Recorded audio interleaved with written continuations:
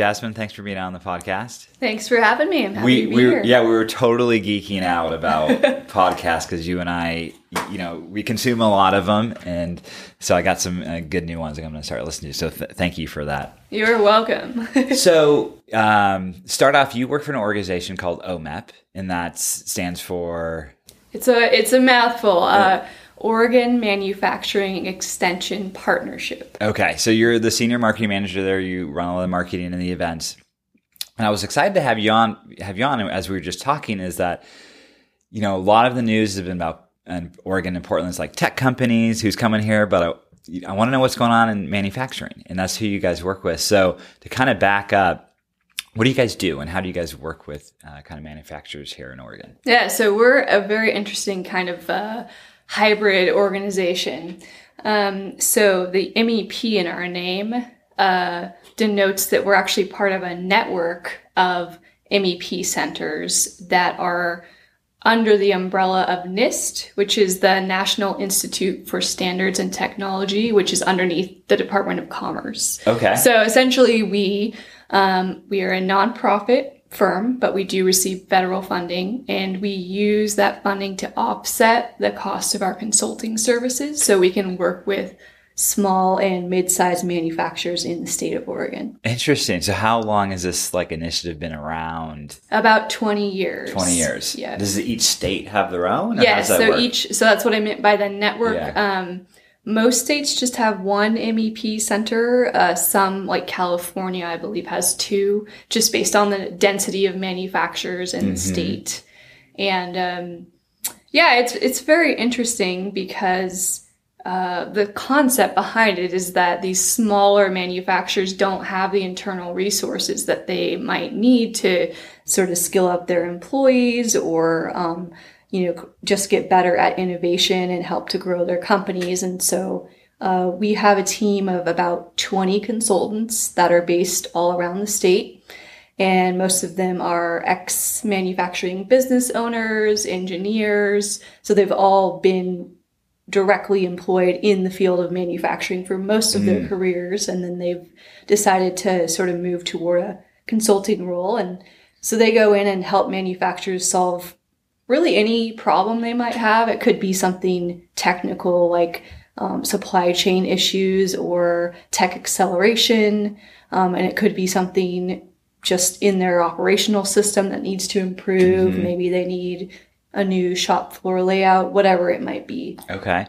And so your role as a kind of marketer, you're obviously marketing to them to try to, hopefully work with them, but also externally, just do you guys do like press releases and things like that and work with the media? It's kind of part of your role too, or? Yeah. So, obviously part of our goal is to just increase general public awareness of how awesome manufacturing is. A lot of people don't know that Oregon actually ranks somewhere between the second and third state in the entire United States in terms of how much of our GDP is attributed to manufacturing. Really? Yeah. So we're just below Indiana. Okay.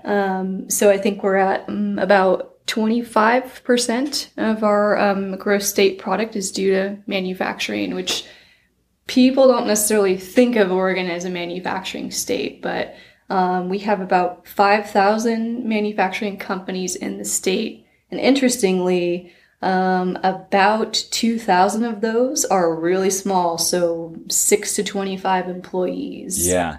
And so I want to break into some of them you're working with, but I know it's a podcast, you can't see, but you got all this cool data spread out across the desk here. And so how did you get into this? I know we've chatted a little before. Your background's kind of working with engineers. Is that right? Or yeah. So I have kind of a strange career path, but I feel like almost everyone that I've talked to has never had kind of a straight shot to, their dream job. So I started working in sort of customer service. I actually worked for AAA, which is just around the corner here, for about 4 years as a customer service representative. Always the nicest people when I have a flat tire or car breakdown. And it was great. I mean, that job really taught me how to sort of problem solve on the fly and help kind of calm people down. Yeah. But anyway, moved on from there. And I do have a degree in mass media communications, which is kind of, dabbling in public relations, social media marketing, that kind of stuff. But I feel like most of the real learning came once I got my job as a marketing manager with a company called Core Media. So they're a safety consulting firm. So definitely working in, with a similar industry as what I work with now. They ended up actually being bought out by Caterpillar. Okay. So they now run all of Caterpillar's safety services. And so that really kind of got my feet wet in, oh, wow, marketing, for sort of consulting services is really exciting. It's an interesting job, and it's really rewarding because you see that you're not just marketing a product, you're really helping other businesses to grow and improve and change the lives of their employees, which, trickles down into healthier economy and healthier employees. Yeah. And it's very rewarding. So I went, safety consulting. I worked for a seismic engineering firm for a while as well. And so I've always kind of gravitated toward what I like to say are, non-sexy, non-sexy it's like things. Seismic engineering, marketing. Well, do you want your building to fall over true. in an earthquake or not? Well, that's true. So, well, cool. And you've been with Home how long now? A few years? Just over 3 years. Okay. Yeah. So you're just kind of learning the ropes. I feel like 3 years is when you're going to get your feet underneath you. So, well, as far as manufacturing in Oregon, like I said, you got some cool data here. I didn't know it, that much of our GDP was tied to it. So, what's kind of going on in manufacturing in the state as far as growth? Are we growing? Or more people moving here? I know nothing about like the incentives we have for manufacturing. Right. Are there any? Is that a sore subject, or kind of what? What's going on with that? Well, it's a good question. I don't have a lot of statistics on, percentages of growth, but just from a kind of observing the manufacturing landscape, I've seen a lot more larger companies moving either part or all of their manufacturing to the state of Oregon. Part of that could be, access to raw materials that we have. Some of it is, you see a company owner that has maybe a smaller manufacturing company and they want the Bend lifestyle, so they move their company there. Right now in terms of industry sectors, the projected highest growth sectors are in wood, metals and machinery, and then food and beverage, which definitely rings true with what I've seen from just our client base.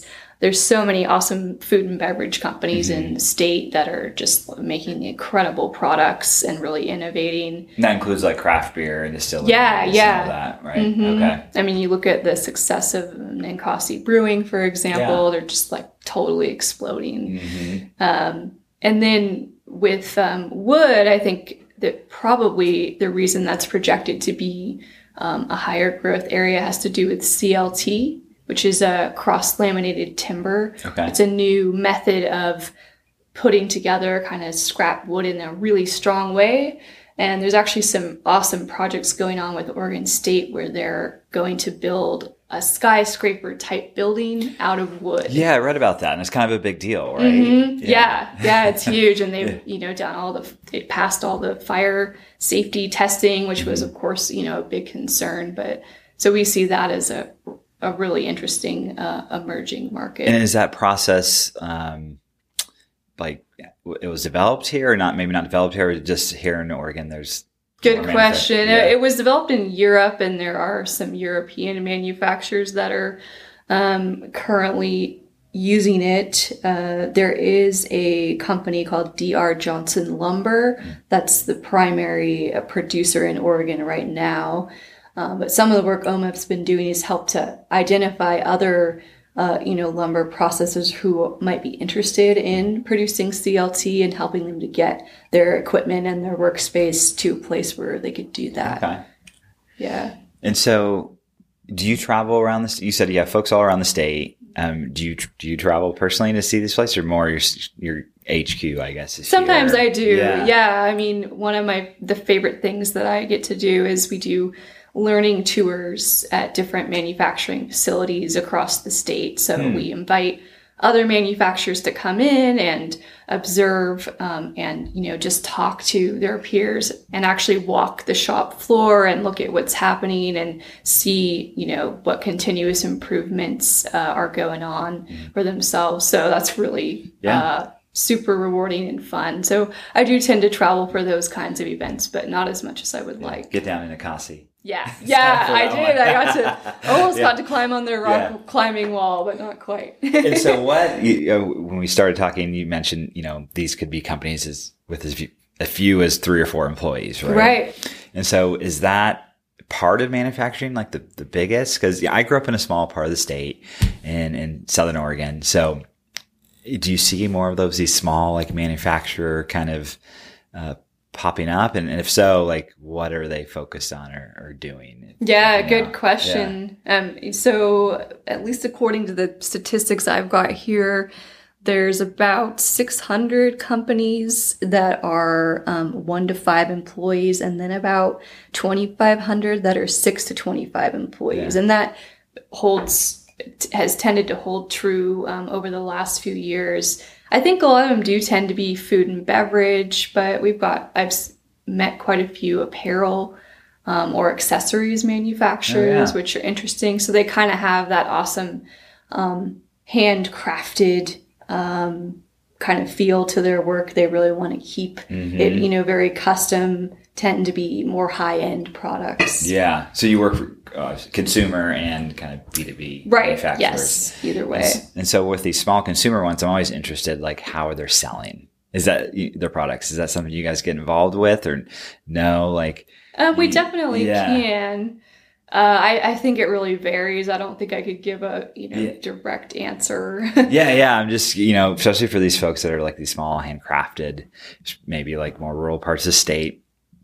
If they're selling like on Etsy or just things like that, it's probably people you work with, I guess. Yeah, well, some do start out on Etsy, but the cool thing about, especially in the Portland area, and I believe in the Bend area as well, there's actually a huge kind of maker movement. Yeah. There's an organization called ADX, which is actually a maker space in the city of Portland where folks can go and learn how to make different things, whether they want to work with wood or metals.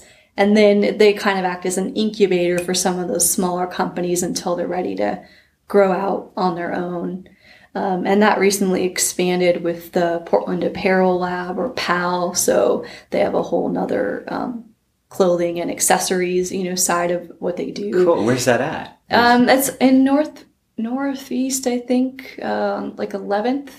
Oh no, I could get you the address. It's ADX. ADX. Yeah. I've heard of them, and people tell me I should go check it out. But that sounds really cool. It's great. Kelly Roy, who's the founder there, is just an awesome person, and she is just so passionate about helping to foster this kind of culture of making and crafting. And she's actually gone on a worldwide tour over the last couple months teaching other people how to replicate her business model with ADX. Interesting. So it's been really successful. And then I had another thought outside of ADX. There's also an organization called Portland Made. And that's basically a huge way that these folks can market their products. They're kind of like a collective. And so they help each other, cross promote. They actually have a little storefront where they promote some of their items, that kind of thing. That's really cool. So do you work with, I know Travel Oregon kind of tries to promote a lot of homegrown, made in Oregon kind of things. Do you work with them at all, or? To my knowledge, we haven't worked directly with them, but we do find, they'll often, highlight a great manufacturing business that was a client of ours at one time, or that kind of thing. Yeah.